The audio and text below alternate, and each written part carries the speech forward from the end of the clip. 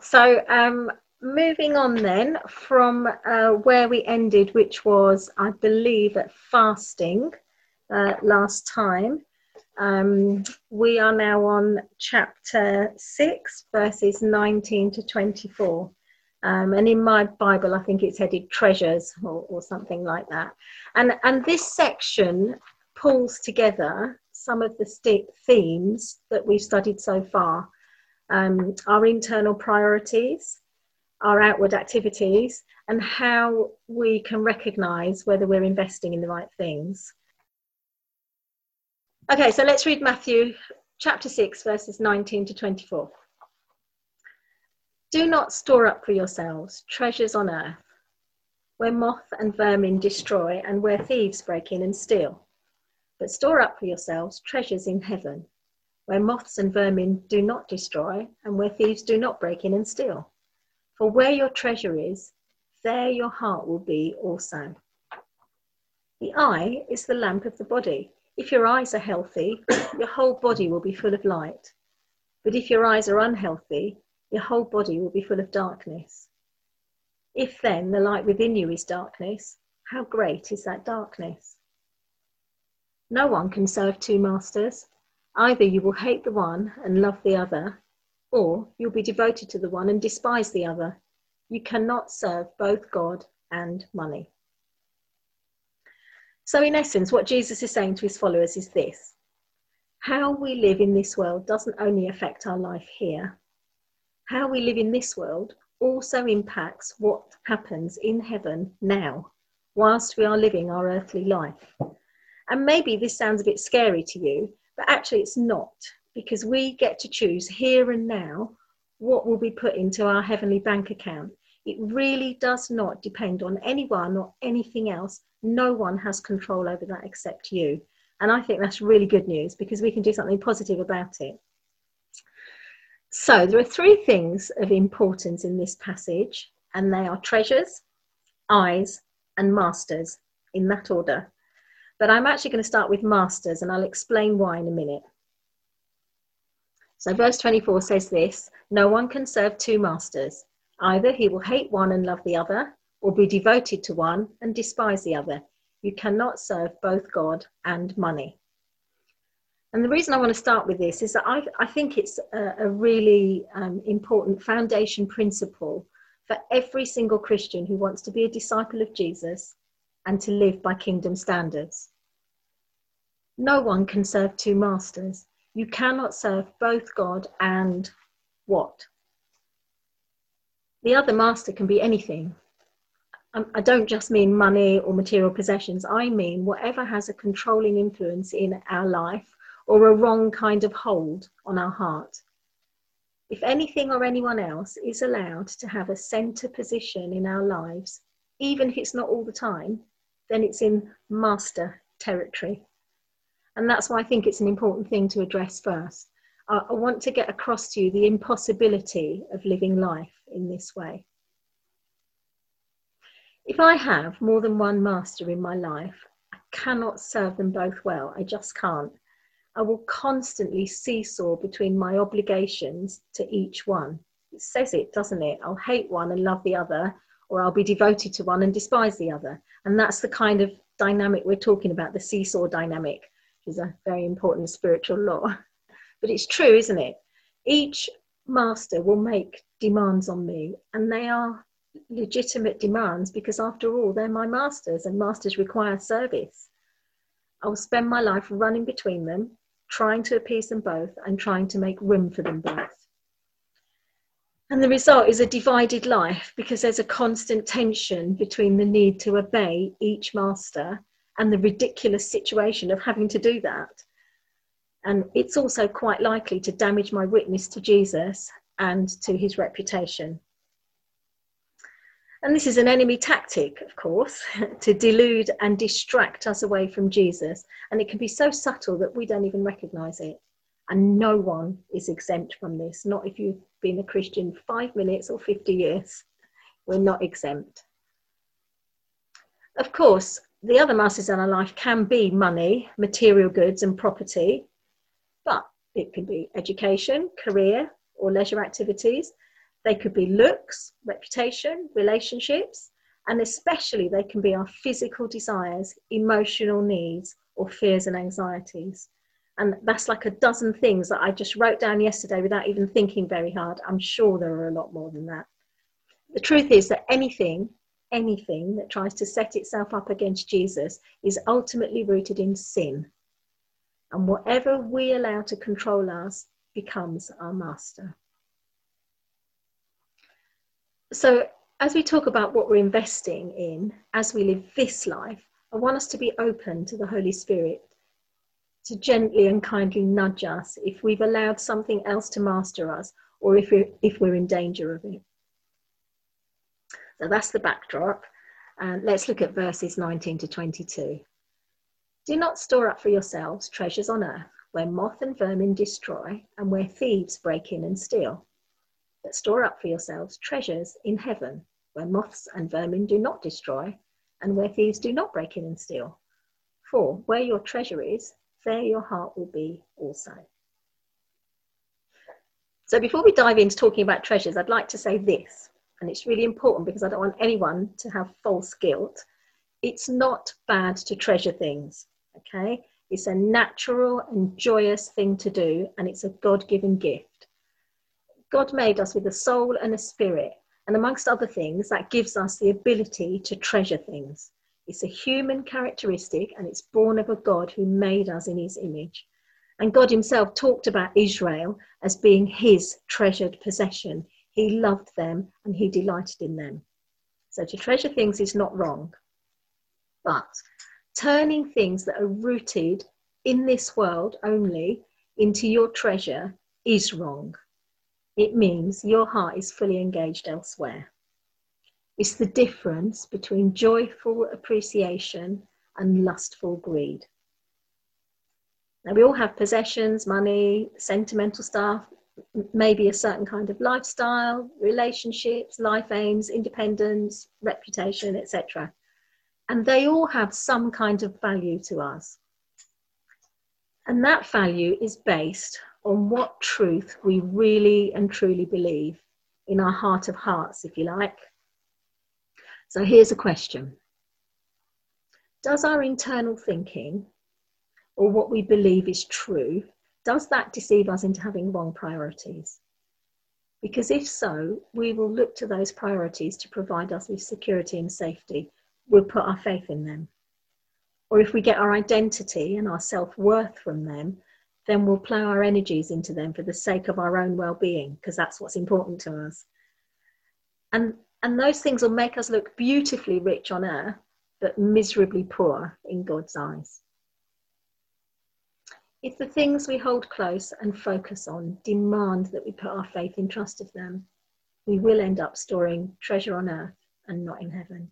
Our hearts end up being tied to that treasure because we've been deceived into thinking that this thing or this person is so important.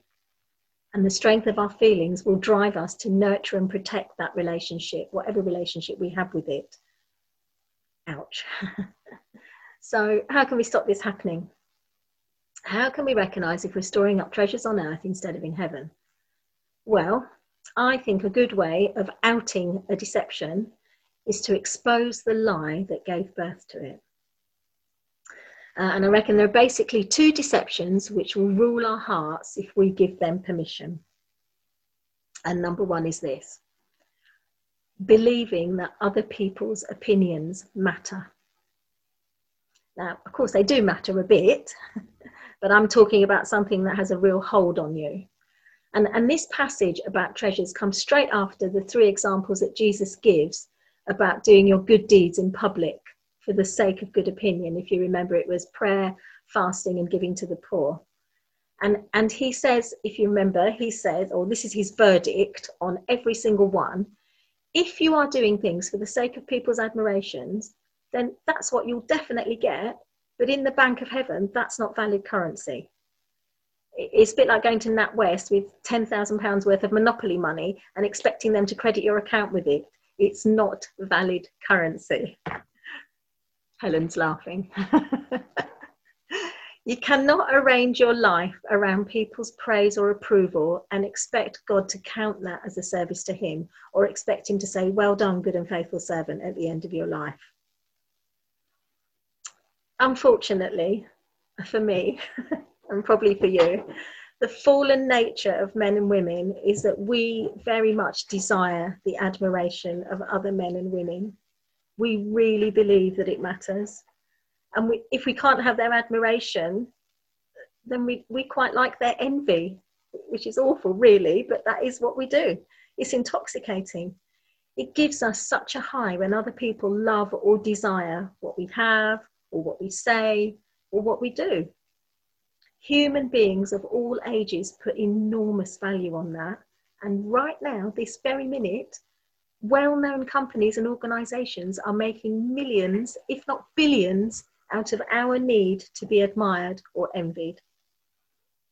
I'm not going to say who, because you all know. If we are largely driven by the need for even one person's admiration or envy, then that's what controls you. How that person judges you is, in effect, your master. And you're storing up treasure on earth for the sake of an earthly reward, which Jesus says will rot or decay or be stolen. And we know, don't we? We know from films and books and online and in real life how transient people's praises are. You can easily go from being flavour of the month to nobody's friend in no time at all. And actually, there's another sad consequence of this, which is that if you enslave yourself to other people's admiration or envy, you are no better than a puppet. Our life here on earth is short, and God wants to work with us for his name's sake and for his kingdom's sake, but he can't easily do that if other people are pulling our strings. And I can tell you that from my own unhappy experience of over 20 years of being driven by someone else's opinion in certain areas of my life. That is a long time to have been disabled. So let's move on to happier things. Excuse me.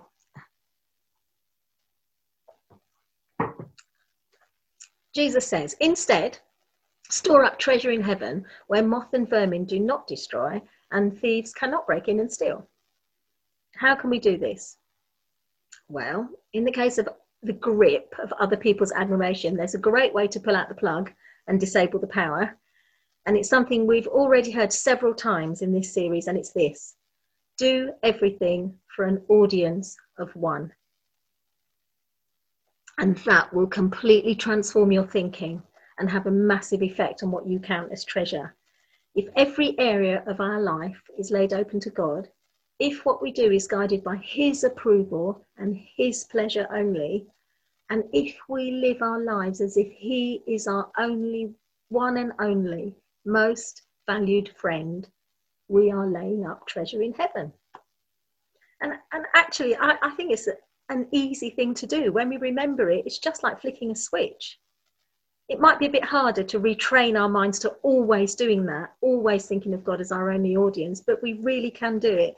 And if you think about it, the words of Jesus in the Sermon of the Mount are given to his followers. So if you're a follower, it must be possible to do the things that Jesus said. And not all of them are really, really hard. And what a joy and privilege to train ourselves to have our Heavenly Father always in our mind. The more we know him and understand his wonderful nature, the less likely we are to value anyone else's admiration over his. And do you know what? I think he just loves to be our only audience. It's probably one of the best compliments we could give him. And what an audience. The maker of heaven and earth, the everlasting Father, the only one who is good, the shepherd and overseers of our souls. What a guy. Okay, so here's the other major way. The first way is believing that other people's opinions matter. And here's the other way, that we can be easily deluded into storing treasure up on earth. Believing in the stability and security of earnings, savings, and belongings, or stuff, whatever. And there's an important point here that I want to make. You don't have to be well off to be prone to this. Jesus is not only talking to rich people or to people who have a weakness with collecting more and more stuff, okay? He's talking to every one of his followers because he knows the frailty of human nature and he doesn't want us to be slaves to sin. And it's not about the material things in themselves. Of course, there's nothing inherently wrong with those. It's entirely about our attitude towards them. Believing in the deception that they will insulate us from anything that might go wrong and storing them up instead of using them for the sake of the kingdom and trusting in God for his covering and his provision for us. If we put our trust in them and focus our energies on them, then we store up treasure on earth instead of heaven. And once again, our hearts are fixated on them instead of on God. It's not wrong to have money, savings, property, or belongings. We recognize their usefulness and value, and we bless God for his provision to us. If we handle them well and hold them with an open hand, they are an excellent resource, so long as they are our servants and not our masters. But our society and culture actively teaches us to be nervous about not having enough, doesn't it? And it encourages us to collect it up and then build storage facilities for it, like investments and pensions and buy-to-lets or plastic boxes or holiday homes or sheds or those, those lock-up things you can rent, in a big like industrial park or whatever. Anyway, etc.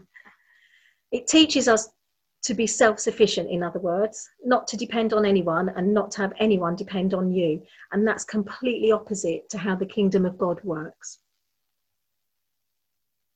We're encouraged into a mindset of collecting as much stuff as possible for our own security.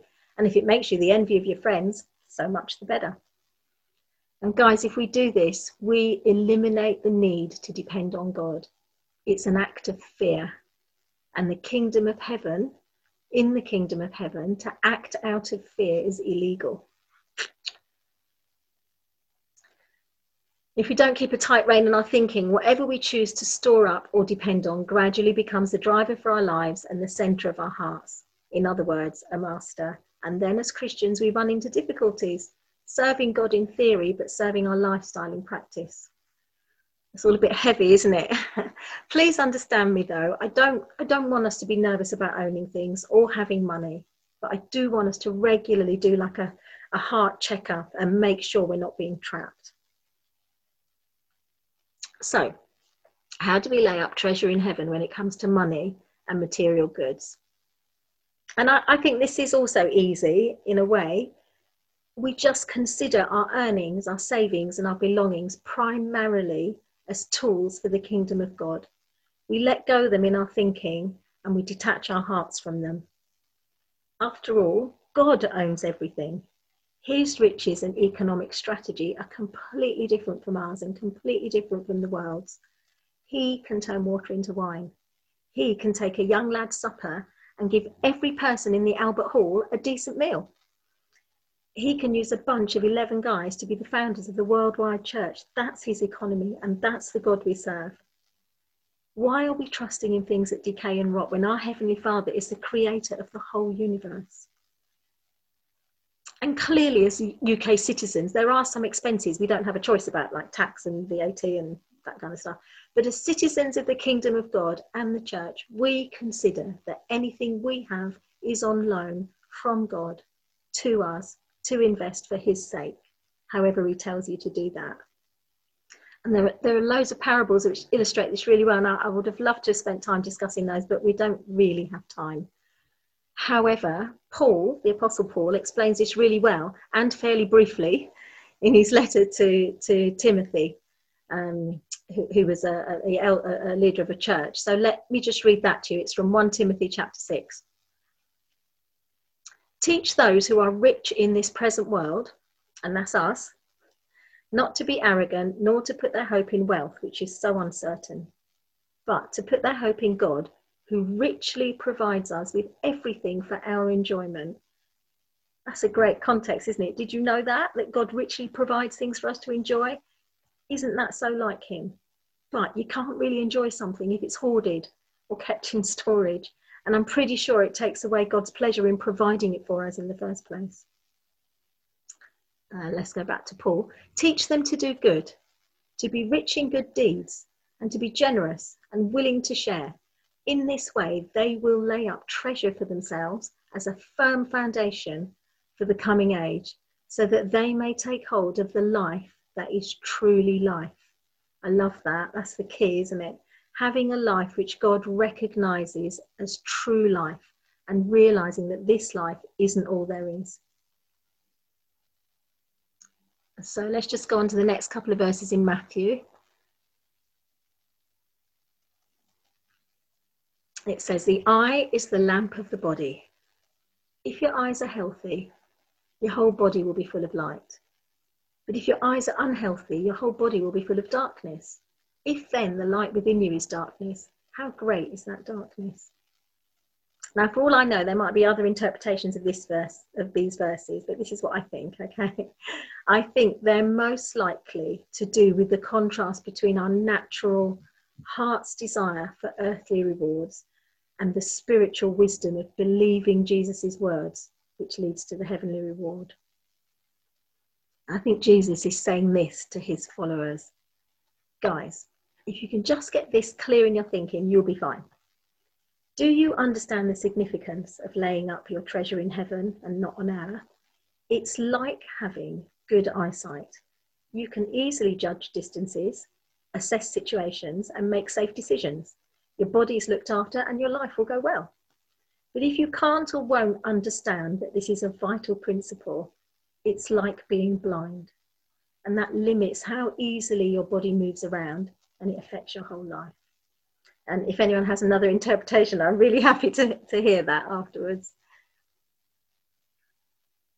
And then the final verses of the passage, which are about serving more than one master, which we covered earlier. And I hope I've managed to convince you how futile it is to have another master alongside Jesus. So I'm almost done now. So here's a summary. Number 1, beware of anything that competes with Jesus to be master in your life. And number 2, here is a 2-pronged fork for laying up treasure in heaven. A, do everything for an audience of 1. And B, run away from relying on anything that begins and ends on earth.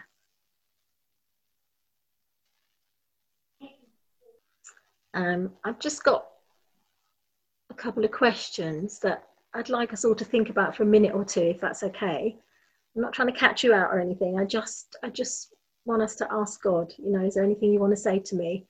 And if he does, it's not because he's angry or nitpicking. It's because he loves you and he wants you to be the best version of yourself. Okay, so it's kind of 3 sets of questions.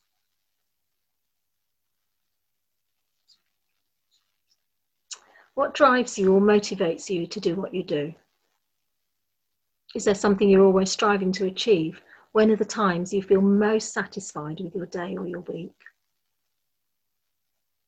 Okay, the next one. What makes you feel safe and secure? What things do you fear? Or to put it another way, if you could eliminate one thing from your life right now, what would it be? And then the last lot. Who do you want to please or impress most of all? Or conversely, if you could have one person envy you, who would it be? What would you like to be known for? Or is there a yearning in you to have affirmation from a particular person or a group of people? So I appreciate that's a lot of questions, but if it's okay, if we can have a minute or two just to think about those. And then, Rich, can I ask you to pick it up from there? Just give us a couple of minutes to think. And do you want me to just repeat them, or? Yes. Okay. I'm sorry there are so many. Okay. What drives or motivates you to do what you do? Is there something you're always striving to achieve? When are the times you feel most satisfied with your day or week? What makes you feel safe and secure? What things do you fear? Or if you could eliminate one thing from your life right now, what would it be? Who do you want to please or impress most of all? If you could have one person envy you, who would it be? Is there a yearning in you to have affirmation from a particular person or a group of people?